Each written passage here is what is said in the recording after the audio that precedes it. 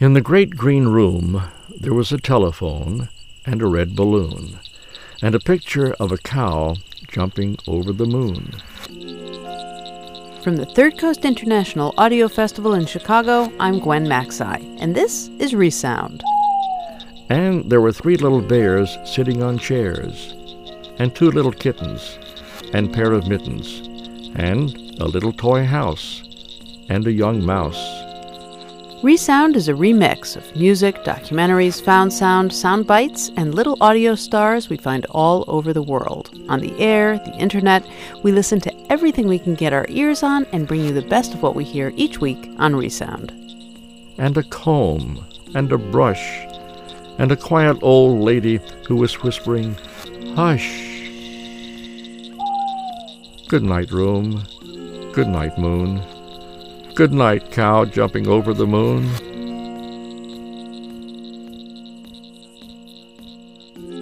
As the sun goes down, the fingers of darkness begin their creeping over your shoulders, around your legs, through your hair. And as the ink of the night settles in, most people do too, tucked into our homes, curled under our covers, welcoming the letdown, the slowdown of rest. But the night, slow though it seems, isn't always quiet or restful. Night has a life of its own, a living, breathing energy that pulses when our heads are turned and our eyes are closed.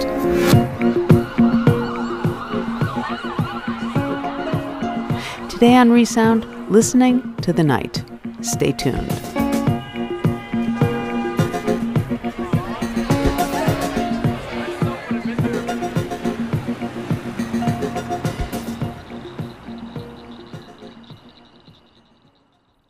Try to imagine, in New York City, sudden and complete darkness. No streetlights, no store lights, no nothing.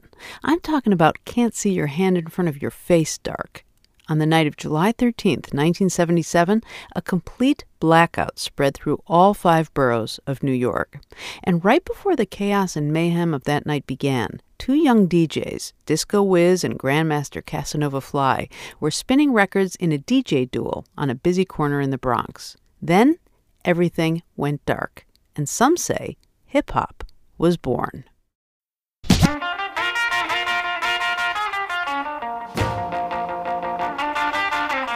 If I was a kid in the 50s, I'd have been Chuck Berry.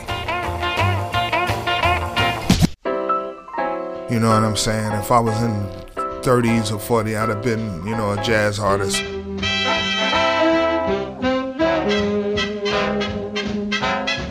It's the same energy that every generation, exercises, and it just comes out in different forms. It was just time. What we're gonna do right here is go back. It was time for a new, way back, interpretation. back into time. In 77, thunderstorms swept over the New York City area on a hot night in July. it didn't have a name. People referred to it. Oh, y'all still doing that hippity-hoppity stuff. Lightning struck several transformers and the city was plunged into darkness. Hip-hop, hippity-hop, hip to the hop, hip-hop, the hippity-hippity. During the blackout of 1965, residents treated the situation with good humor and camaraderie. Okay, hip-hop, you know what I mean? Not so in 1977. A crime wave resulted. Driving up Broadway from just north of New York City's Midtown section through the fabled ghetto areas of Spanish Harlem and Harlem, every other block has a hi-fi store, a liquor store, a sporting goods store that was broken into. I do remember what New York was like in that era, and I remember how chaotic it was. In the Bronx, looters smashed a steel door of an auto showroom and drove off with 50 new cars valued at $250,000. It was like a powder keg, like something like that was on the verge of happening all the time. All it took was something to push it over the edge. Because again, there was that sense that the citizens of New York, and particularly the Bronx, had been just abandoned. This is Grandmaster Caz, and yes, I was there during the night of the 1977 New York City blackout and survived.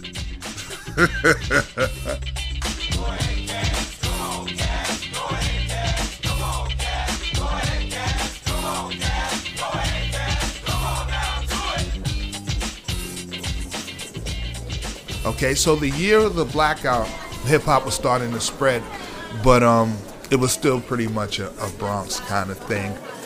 Ladies and gentlemen, your next up arriving on the express track. Please head. Bronx down C train.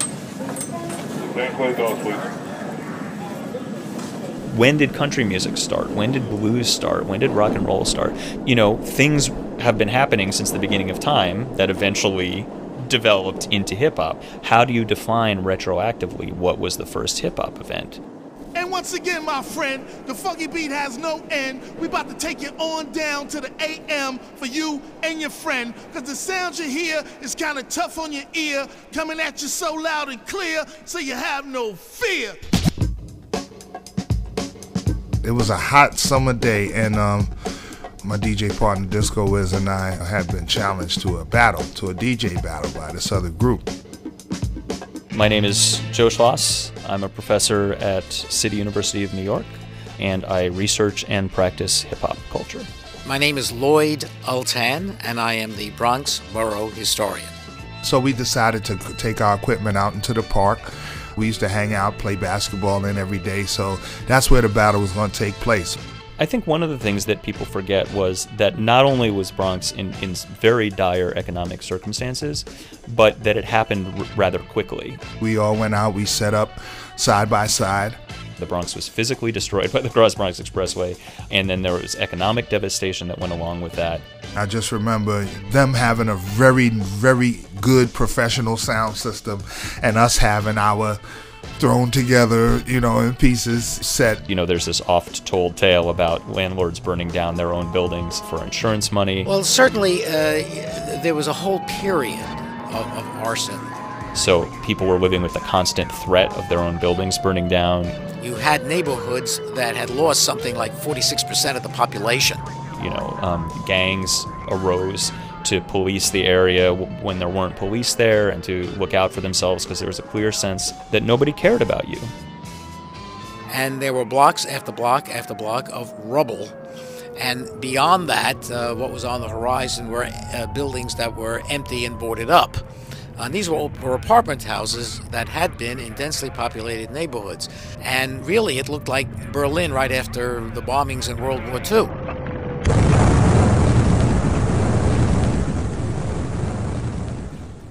I mean, it's hard to describe, you know what I mean? Because now that we older, I can look back and say, wow, we got through some pretty rough times, but if you were born into rough times, then it's just times.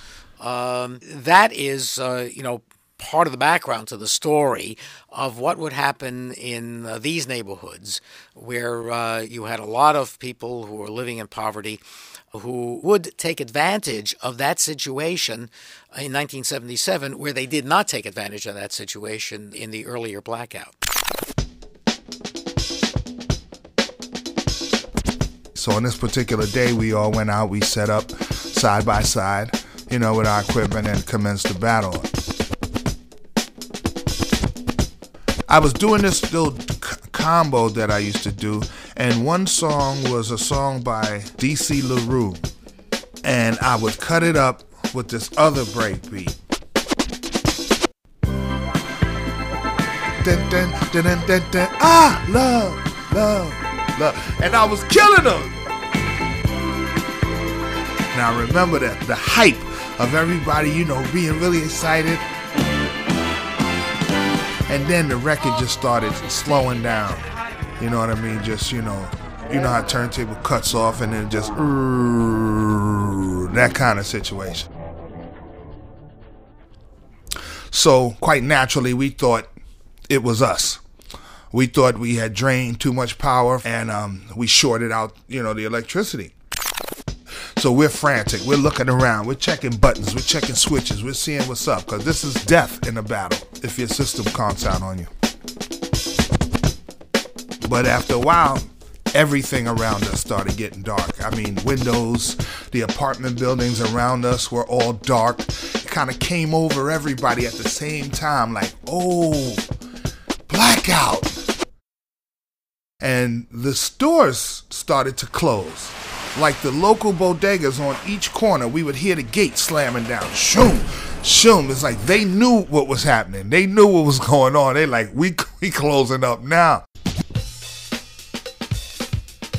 New Yorkers' reactions were varied. Some threw parties, some went walking, and many seemed bemused. Some stayed up in the bars and clubs, and some went out to help. But many took advantage of the sudden chaos. The park was right around the corner from the Grand Concourse in the Bronx, which is like shopping area all the way up and down. Stores, electronic stores, toy stores, furniture stores, pet stores, I mean everything.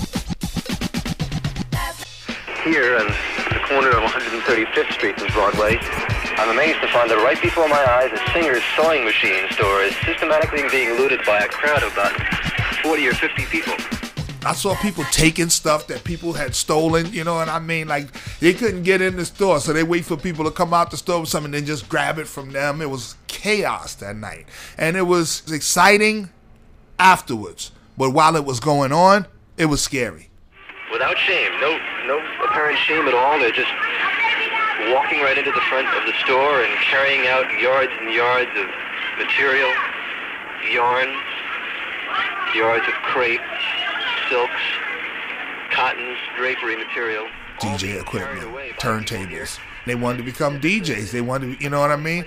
And equipment cost. And so that's why you could count the amount of DJs that there were.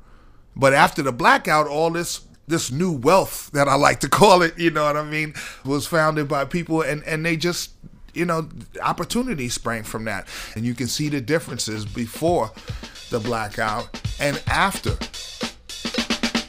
Last night changed it all. I really had a ball. Last night changed it all. I really had a ball. Last night changed it all. I really had a ball. We didn't have those music programs. All those were cut out. When we were kids, you know, we had them. But those intermediate years, it's like we didn't have none of that anymore. We had to keep our music alive. We had to keep, you know, exercising this need, this inner need from our soul to you know, experience music.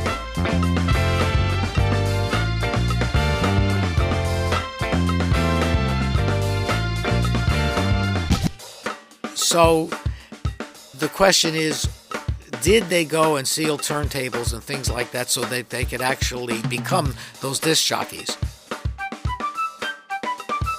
I think it's true. I cannot rule out the possibility. But I think it's also important to keep in mind that basically hip-hop history is an oral history at this point. But I cannot say definitively that actually did happen. And that it's all mythology in some sense. The true stories as well as the false stories.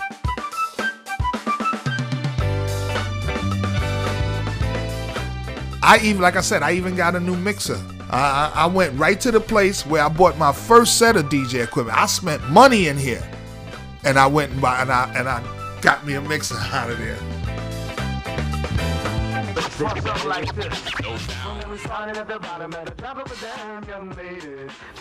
That was Lights Out by Delaney Hall, producer emeritus at the Third Coast Festival. Delaney's now in Texas, working on a project that will map Austin's diverse music scene.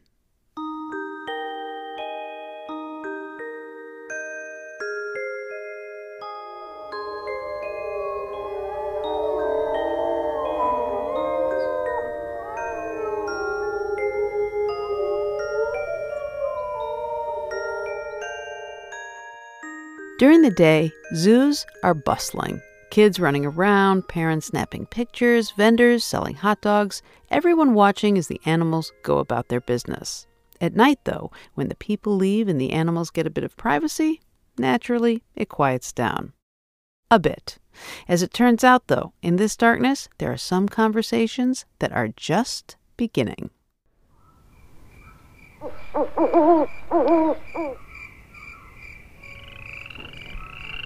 Have you ever noticed how some of the best conversations take place in the dark? Between friends, lovers, even babies in their cots.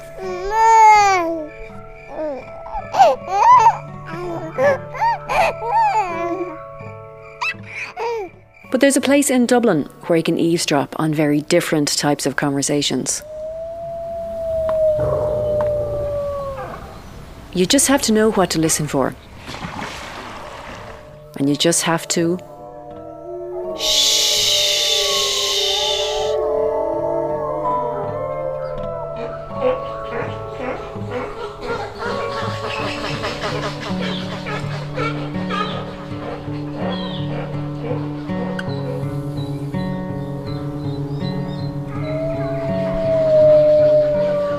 A lot of people, they know the zoo and its working hours, from 8 to 5. Even keepers, they work with these animals the whole day and then they go home.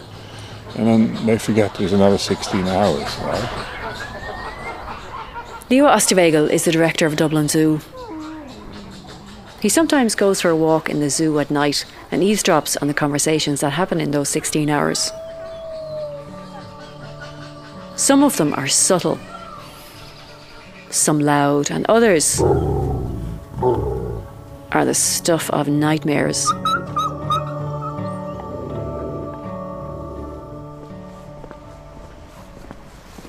So tell me about wolves and what they say at night time. They live in family groups of up to 12 animals, howling together, and it establishes cohesion. So that's the main purpose. And of course they also make a statement sometimes. We are here, this is our space. Territory is so important because it provides you with food. You don't want another pack of wolves infringing on your space and taking away what you think belongs to you, right? You defend that, so you make a statement. I often hear them at 4 o'clock, 5 o'clock in the morning before sunrise. It's very impressive. It goes on for a while. They all participate, the whole orchestra.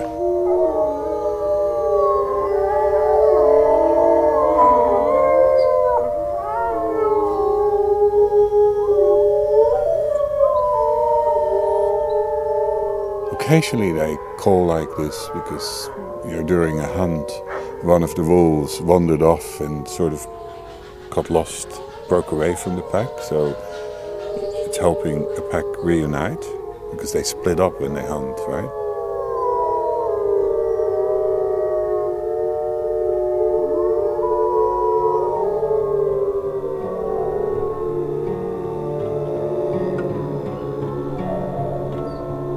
I mean, there's magic in this sound. I can just see a tiny little bit of moonshine.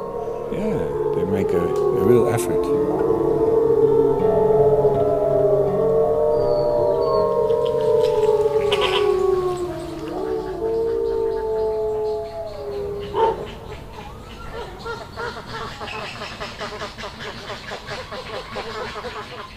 We're walking past our beautiful flock of breeding Chilean flamingos. So these guys are having conversations too, aren't they? Yeah. Any animal that is social, they communicate and sort out, the best position to stand. They squabble over food. They compete for nesting space, and they vocalize a lot. So during the courtship, would you have two males competing? Oh, there's competition, absolutely. But then they bond and they stick together. And often those bonds last for many, many years. Flamingos get very old. There are flamingos recorded in zoos that are close to 50 years old. Wow. Extraordinary, isn't it? When you listen carefully, they sound a bit like ducks, right? And that makes a lot of sense because they actually related to ducks and geese. Huh? You hear that?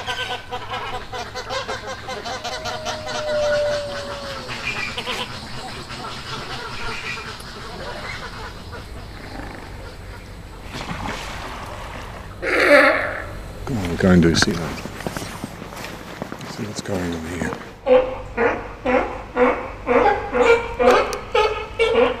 It's the alarm call, yeah? The bark. And that's a sneeze. They're alarmed. They don't know what's going on.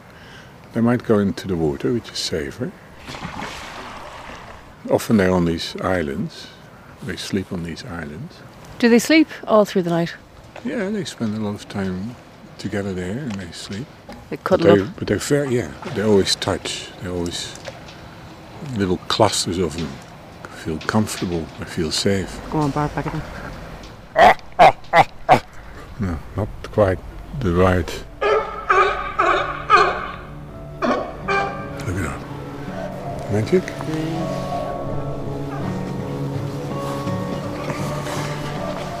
Okay, we're going to have a look. We're going to have a look at the alleys. But I predict they will be inside. Like a lot of wild animals, elephants are wakeful during the night. Their conversation is ongoing, but it's not always as vocal as with other animals. Elephants spend 70% of their lives, when they're awake that is, looking for food. And we've mimicked up here. I'll show you in a minute. Now, hello guys. I always talk to them so they know. Hello. Hello. They're behind a steel fence. Good evening. But as the door closes behind us, 5 enormous shadows move quietly towards us. Hello. They're going to sniff us now. They're going to sniff you. They want to know who you are. Okay. They want to know what your smell is like. Okay. 3 long trunks have just appeared through the bars. And they're pulling jeans and searching pockets. Is that amazing or what? It is. Look at it. 3 trunks smelling my shoes. So all of this touching is how they communicate, right? Yeah. This incredible, endless exploring with the trunks, all this movement, and continuously touching each other. When they sleep, and it's, they have little periods of sleeping of a couple of hours, they're all connected to each other. There's always a little bit of skin contact, and there's always one elephant that's sort of awake and keeps an eye on guard, right? And then, after a couple of hours, they get up and they start wandering around again. They're far more nocturnal than we believe. They're very night active. Right. So there's little bit of sleep, and then they walk around and they feed, and then they sleep again and they feed. Sounds like a vacuum cleaner. Yeah. Having a good sniff. There it is. Oops. Trying to drag my foot into the...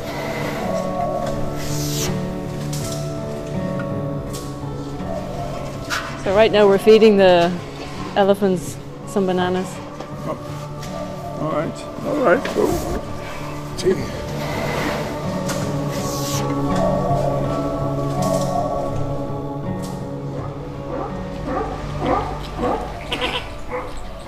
This is pretty good. Watch this. But not everybody is having a conversation. Watch this. At night time, some animals just do what we do. They're fast asleep. They sleep. These are spider monkeys, and they've got an incredible, beautiful, prehensile tail, almost like a 5th arm. Look, isn't that amazing? Fork of a tree, branches. Really comfortable, sleeps on its forearm. One little leg goes all the way up, and the tail is anchored, wrapped around the other bit of branch. Comfort. Looks really relaxed. They get very old too. There are spider monkeys that are 40, 50 years old.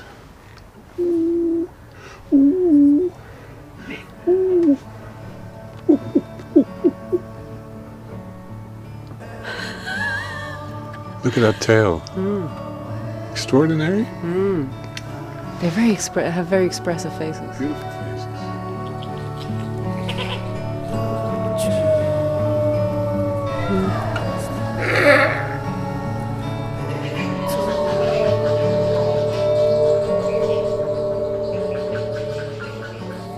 You live on site in the zoo.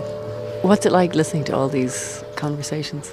It becomes part of you, It's not different from having a dog or a cat at home, Except here there are elephants and sea lions, and you get to know them. You get to know that whole other life they live.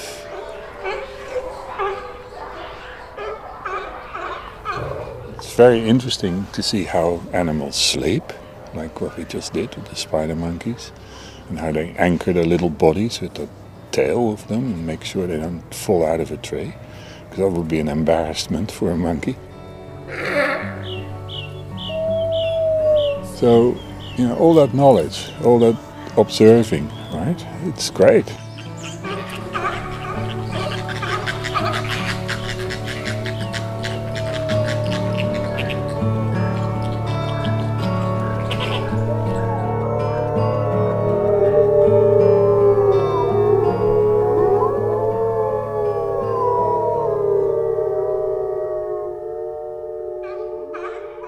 Conversations in the Dark was produced by Colette Kinsella for RTE Radio Ireland. And here's a postscript worth crowing about. After putting this story together, Colette, the producer, and Leo, the zoo director, fell in love. Now they're living together in the zoo. Colette posts a photo each day on her blog documenting a year in the life of the zoo. To find a link, go to our website, thirdcoastfestival.org.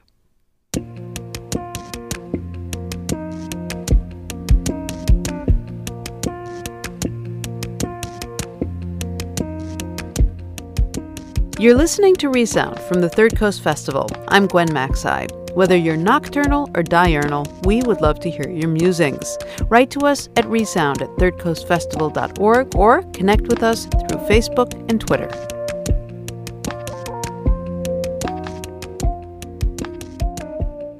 Animals aren't the only ones up at night. There are plenty of people who are nocturnal as well, and certain places are magnets for these night owls. Clubs, for instance, theaters, casinos, and near one Las Vegas casino, a 24-hour pawn shop. Producer Mary Beth Kirshner spent the night there. Man, this is good. It's 2 a.m, and Charles Ingalls is having a snack. It's hot. Chips and salsa after 8 hours on the job help him stay awake. He's got 5 more hours to go. Eat hot sauce.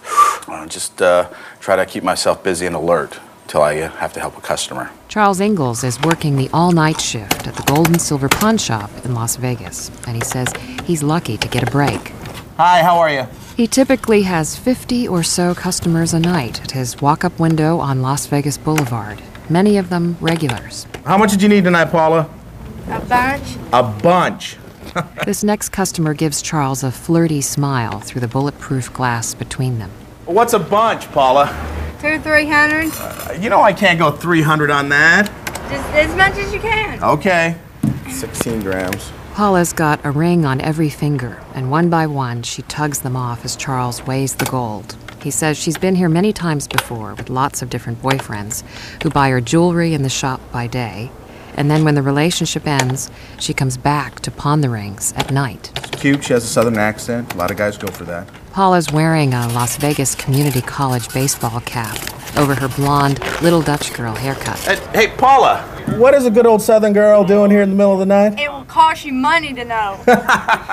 Out of the darkness of the night, Charles says he never knows who or what will walk up to his window. I mean, I've handled $20,000 watches. I've been out in the parking lot where people tried to pawn their Vipers. It's just different every night. How much of a loan did you need? $30. Here, let me look at it. Okay. Charles Ingalls' walk-up window looks like the drive-up window of a bank, which it is of sorts. Bigger items, like this guitar, are slid into the shop after hours via a large metal box. Here, just lay it flat. I'm just going to lower it down so I can look at it. Charles stands right up against the bulletproof glass, speaking louder than normal to be heard through a tiny speaker. You know what, bud? I go about $20 on a loan on that. So if the window weren't between them, he and his customer would be nose to nose as they finalized their deal. Well, we're stuck, so you got me. All right, let me have the case. Most of his clients are stuck, with few, if any, options. His walk-up window operates almost like an ATM for the needy, most without bank accounts. All I'm trying to do is get like $10 so I can get a little gas and cigarettes until I get my check tomorrow. Sure. I have a microwave. Unfortunately, we don't take home appliances. Sorry. And of course, being Vegas, people come in need of fast cash for the obvious. Are you winning? Nothing. I winning, I don't come in here. Gold and Silver Pawn Shop is on South Las Vegas Boulevard, several miles from the glitz of the fancy hotels on the Strip, with a Vegas vibe all its own. For miles in each direction, every block has a seedy hotel or a down-and-out wedding chapel. This pawn shop is one in a long stretch of, Charles had a good word for it. It's gritty. Yeah, gritty businesses. Some of his customers have typical Las Vegas sob stories, and some are more desperate than others. Like one Christmas Eve, when a young couple from the Midwest, moving across country, showed up at his all-night window. They packed up the station wagon with everything they owned, and on their way out, they stopped here in Las Vegas. Then he checked into the hotel, and before going up to his room, he stopped and, put $1 in the machine, and he won some money. Well, 4 hours later, he was not only spent all his money, but all the money he had with him, which is pretty much his entire life savings. He'd lost $7,000. And he came to my night window, and he was, very upset. Charles says the guy started meticulously unloading what few possessions he had out of his station wagon, placing them on the sidewalk outside his window. Household items, mostly farm tools, standing by each and asking if Charles could take them, which he couldn't. They were too old. He got so upset, and but I did motion the wife over, and then I asked if they had anything with him. She said no, and I broke the unwritten rule of pawnbrokers, and I gave her $20, and I told her to go directly to the gas station, fill up the car with gas, and leave. But surprisingly, most of his customers aren't gamblers or tourists.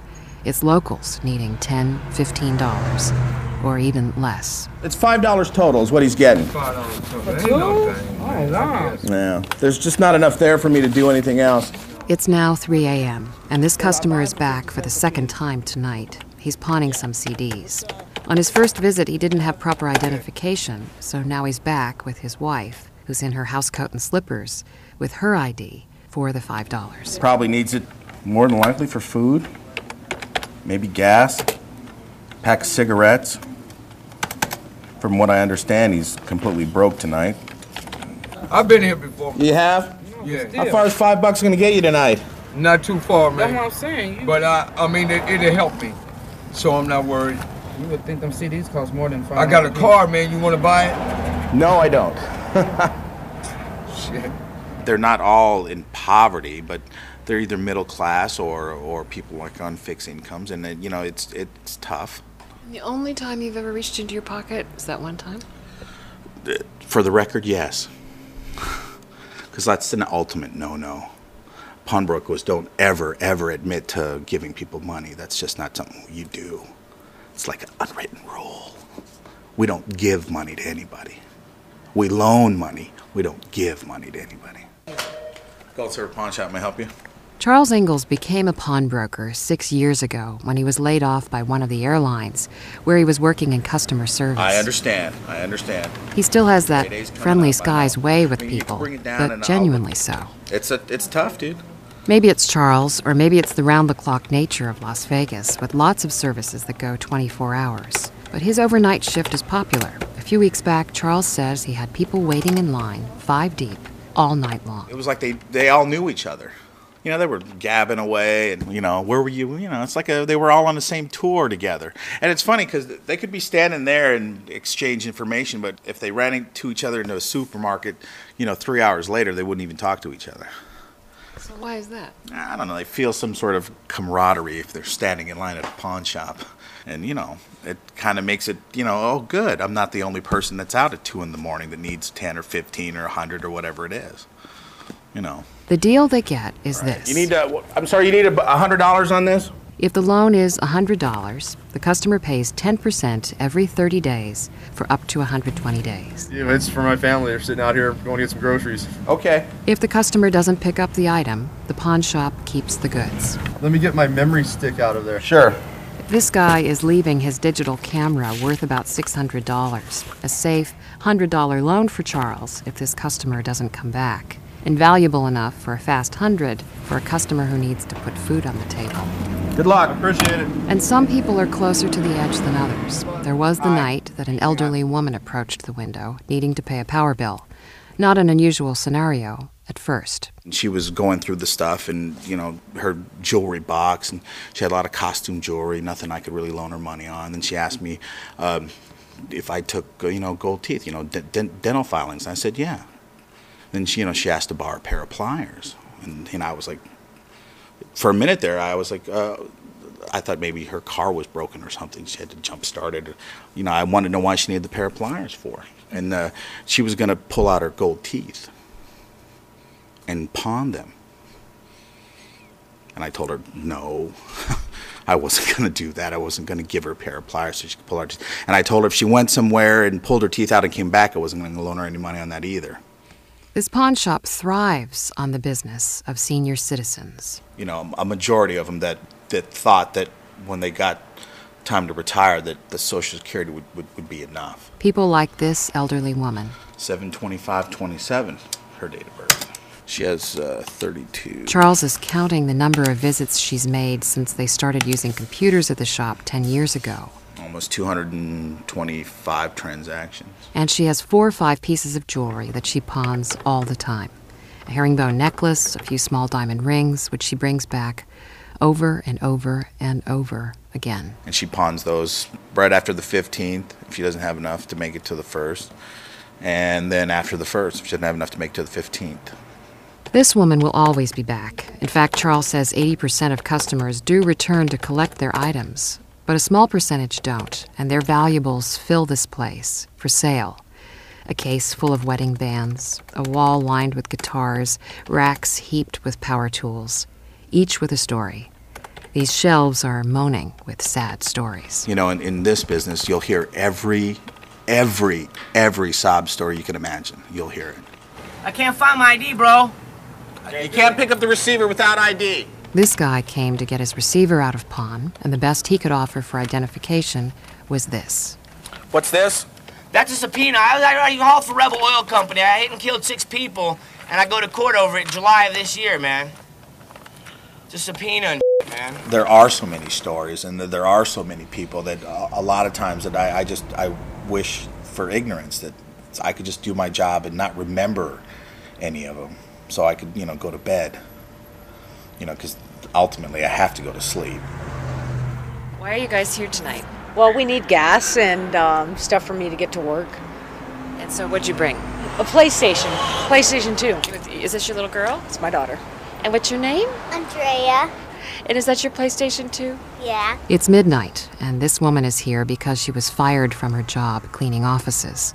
She says she has a long history of turning to this pawn shop when times are tough. To be honest, I'm a recovering addict, and I brought a lot of stuff to this guy. Her little girl listens, like she's heard this story many times before. Instead of being out there on the street selling myself, I would get stuff from other people, actually steal, to do what I had to do.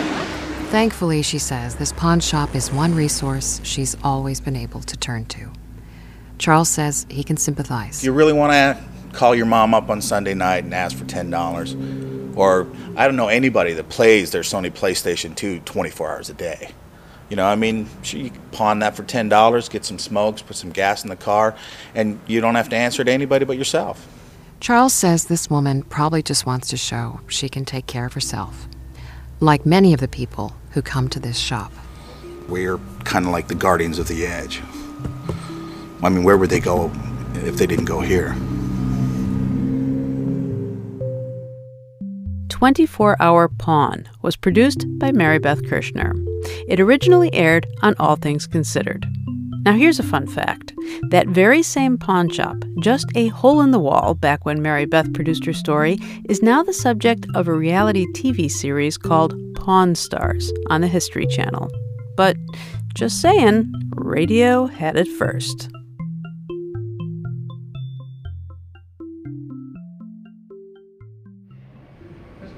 This is a visitor announcement. The gallery closes at 6 p.m. Staff will start closing the galleries at 5 minutes to 6. The National Cafe remains open until 11. Closing now, thank you. Can you make a move, please?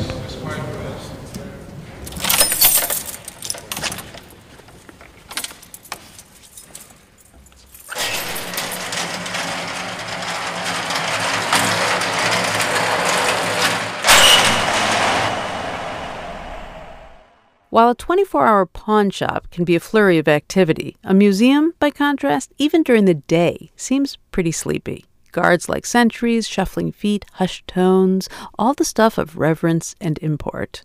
At night, though, who can say what goes on? Plenty of movie makers have imagined fantastic scenarios of inanimate objects coming to life once the doors are locked. But really, isn't it all just art on the walls and drowsy security guards? Maybe. But then again, maybe not. Our next piece takes us on a nighttime field trip to the National Gallery in London. Go ahead, Michael. Can you give us a call in the control room, please? My name is Joe. I've been a security warder for 26 years. My name is Atmaram Kual. I've worked here for 28 years. I work as a control room security officer. We start at 8 o'clock in the evening. At summertime it's not too bad, but in winter it's rather darkish. Our job is to look around the ceilings and make sure that there's no leaks. And most of the time make sure that the building is secure. We are many, never silent. Even in darkness, light sighs from our surfaces like sap from wounded trees. We demand your eyes and meet them with a multiplicity of our own. We are never alone. My name is Tracy Chevalier. I'm the author of 5 novels, the best known being Girl with a Pearl Earring, which is a novel about a Vermeer painting. We're standing in a dark room with just a little light from the edge, and you can more or less make out the paintings, what they are. It does feel like they're all asleep. These paintings are asleep, and they've been here all day, and everybody's been looking at them, and they're exhausted. They don't want to tell their stories anymore, so it's dark, and they're quiet, and they're all sleeping just the way we do. And now we're going to wake them up. I'm Marina Warner, and I'm a writer, principally, and I also teach at the University of Essex. One of the oldest ideas, probably, in mythology about art is that it comes to life. The best-known story is Ovid's Pygmalion. Pygmalion decides, it's a misogynist story. Pygmalion decides that all women are wanting, they lack the qualities that he most desires, so he creates, as a sculptor, a statue. And he loves his statue so much because she's exactly what he wants. I mean, this is not really a very nice story. And he begins to make love to the statue. And then, by a marvellous piece of poetry in Ovid's Metamorphoses, he feels the flesh turn warm under his fingers. And she steps down from her pedestal. So this idea that statues have this, really potent, uncanny life inside them belongs to, quite a lot of powerful stories that have had many, many different versions and variations written about them. If you drink a painting for long enough, you can breathe it into life. We slip in and out of the landscapes, their swirling impressions of green pathways leading deep into other worlds as we breathe our mythic conversations. A language of starry nights and crucifixions, doorways within doorways, the magic of time travel after midnight, when the gardens breathe shifting skies, the horse gallops free from the frame, and we are no longer a single expression, a moment frozen, but all the hundreds of years that have danced in the moonlight. We echo to each other.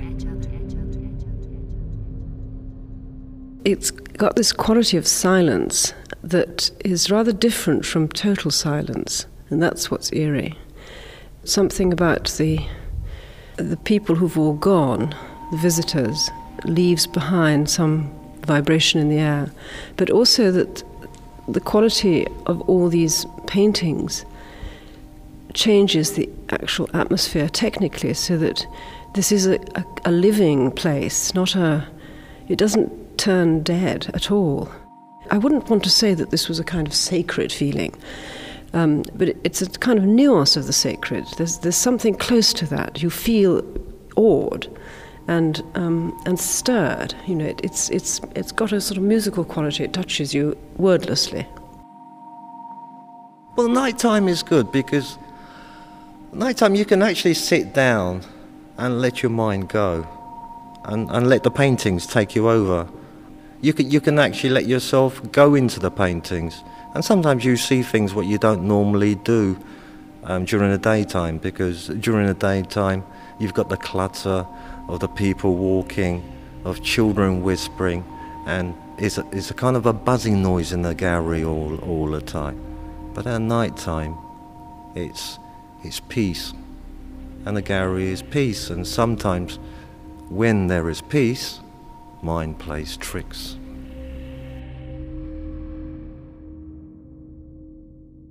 When I go down that area, I feel my hairs go up. You know, let's say it's 2 o'clock, 3 o'clock in the morning. It's so quiet down there, and suddenly when you hear some noise, you said, "Oh my God, what is it?" You just feel so scary, you know. You want to get out of there as quick as possible. But the areas I like to avoid is the basement area. I could hear a ball and chain following me all the time. And I was really scared because I don't normally believe in ghosts. But it had me going for a good year, till once I was walking down there and I found out that it was the Victoria line. It was the workers working on the lines at night time. It's almost, the sounds are almost like a prison. You hear these doors kind of cranking shut and open, and these clunk, clunk, clunk of the feet going down. And it's like the paintings have been stuck here and they're imprisoned. And that's the funny thing about these paintings, is that they don't escape. You know, they don't escape the frame, and they don't escape where they are. They're always going to be here. Even if you move them on a wall, they're really going to stay in the National Gallery, unless they're let out for good behavior to some exhibition, traveling exhibition. Then they'll go off for a little while, and then they'll come back. But it's all the same. A wall is a wall, isn't it? We echo to each other. Who suffered most, who sat for longest, who's been restored, who got hidden during the war, who's been painting of the month, turned into a postcard, reprinted and sold 1,000,000 times, catalogued, downloaded, our faces pressed and contorted. It seemed like flattery once, but in the hushed quiet of our own eternal night, we can't help but resent all this endless watching. We never realize that life is just a rough sketching, but now find we are layers and layers of everyone who ever looked at us. I very much like the idea that what is truly deeply disturbing is the nearly animate, and it's the absence of soul, it's the absence of spirit, that kind of inertia, and that really makes one feel clammy, and one wants to supply it.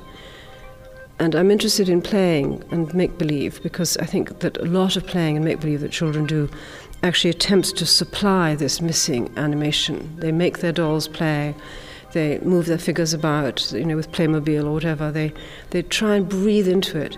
And I think some of our creative urges later in life, which we see expressed in quite a lot of high art, is also a quality of refusing this kind of image of death, this image of the inanimate, and bringing things to warm life. And it does stave off the fear of death at a very deep level that doesn't have to be conscious. This is not a sort of conscious process. This is an unconscious process of attraction and fear at the same time.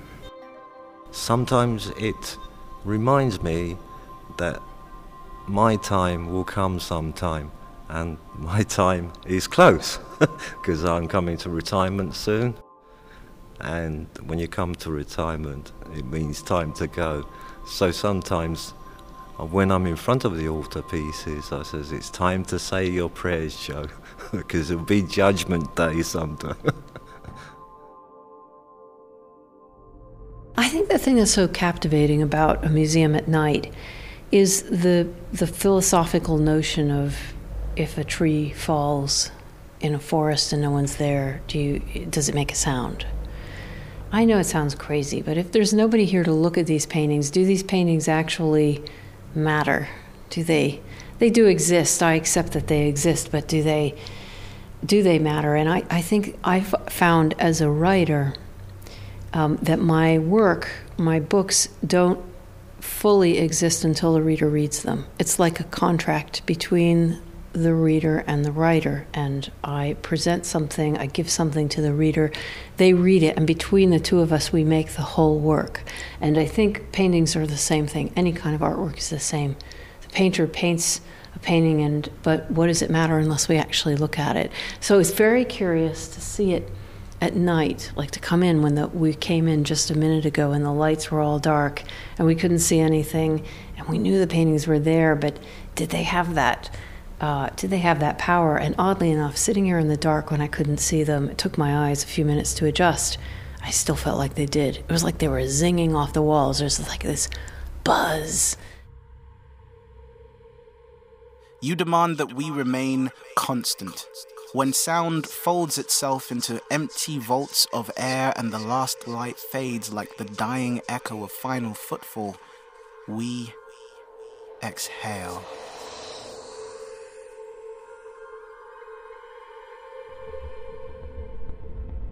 Well, in the morning, about 5 o'clock, it's still kind of like quietish. You can start hearing the birds outside actually chippering. Maybe it's their breakfast time, but you're actually going to hear them. And the next minute you get the buzzing noise on the door. And guess what's coming in? The karma is gone, everything's gone. It's bells ringing, phones ringing, and that's the cleaners, the contractors, the people who repair the doors. It's like there's a load of bees in the air, everything is busy. And you get a feeling that the paintings are getting very busy and they're getting very tired. And they're waiting for me to get here at 8 o'clock and give them some free space and freedom. Nocturne was produced by Kathy Fitzgerald and Neville Edwards for Antenna International.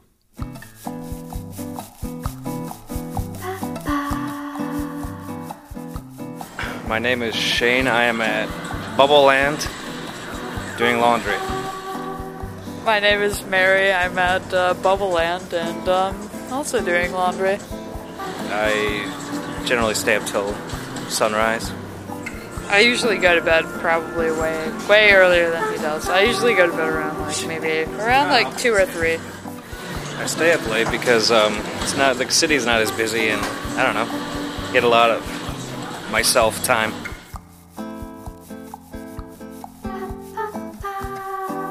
I'm Tranica Rex, and I'm here at the Attorney at Law, American Girl, Medicine Woman, and I'm here at the Golden Nugget at midnight. Spicy wings? Barbecue. Yeah. It's my birthday for the next 3 minutes. Seriously? Yeah. That's what we're celebrating here. I'll ask the waitress to turn up the music. Yes, turn up the music and bring out my sparkler show I order. It looks like Alaska. Thank you. Let me get one of them onion rings.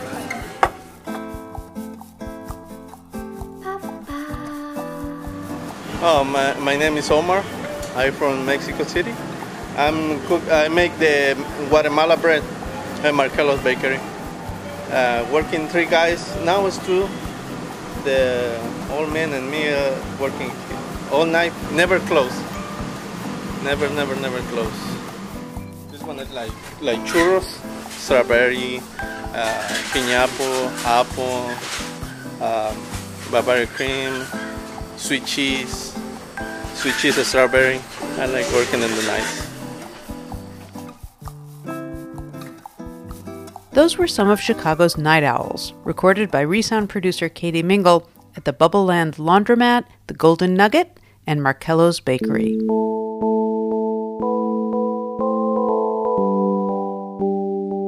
Now, as Resound comes to an end, we imagine slipping into dawn.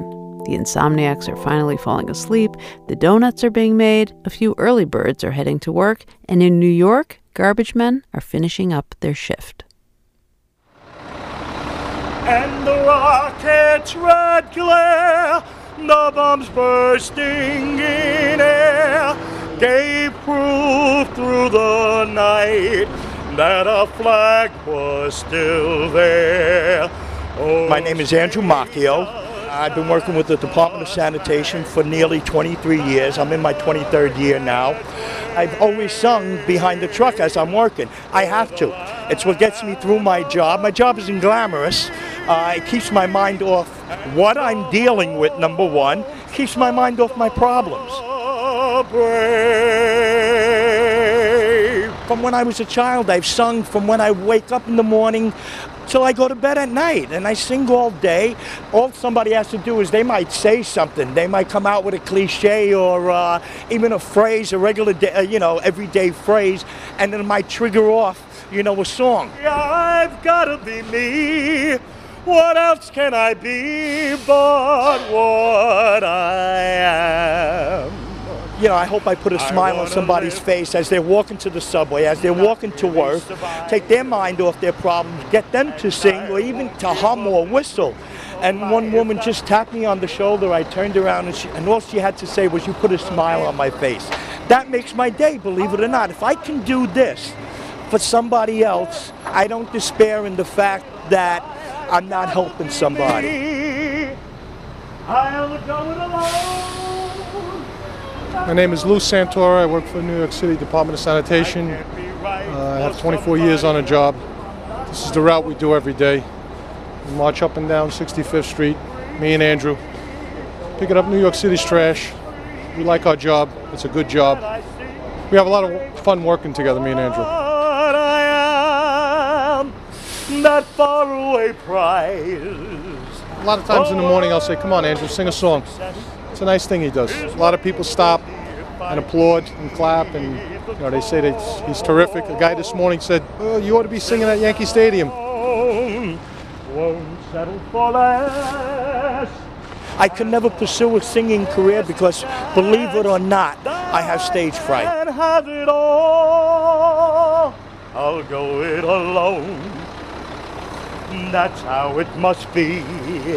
I never liked working in an office. I just didn't like the confinement. Just being out here in the outdoors it's wonderful.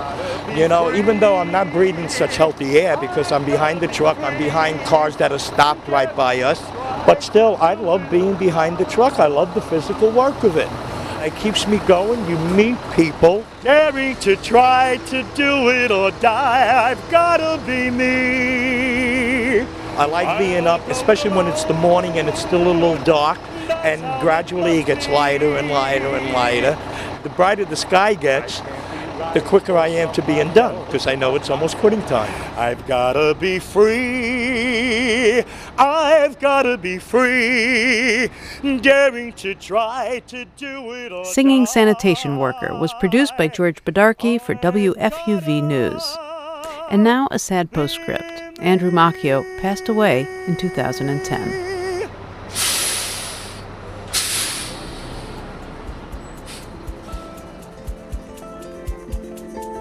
You've been listening to Resound from the Third Coast International Audio Festival in Chicago. I'm Gwen Macsai.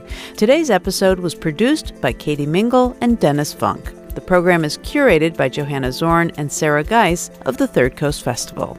Support for Resound comes from Emma, a web-based email marketing and communication service helping businesses and nonprofits manage their email campaigns and online surveys in style. More at myemma.com. The Third Coast International Audio Festival is a nonprofit arts organization made possible with lead funding from the Richard H. Driehaus Foundation and the John D. and Catherine T. MacArthur Foundation.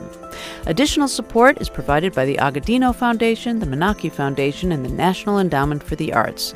The Third Coast Festival is supported in part by a grant from the Illinois Arts Council, a state agency. Special thanks to our many individual contributors from Chicago and around the world. The Third Coast Festival was founded in 2000 by WBEZ Chicago. If you want to contact us, we would love to hear from you. Email us at resound@thirdcoastfestival.org. You can also connect with us through Facebook and Twitter. Resound returns next week with more radio that you can't hear anywhere else unless you live everywhere else. Good night, stars. Good night, air. Good night, noises everywhere.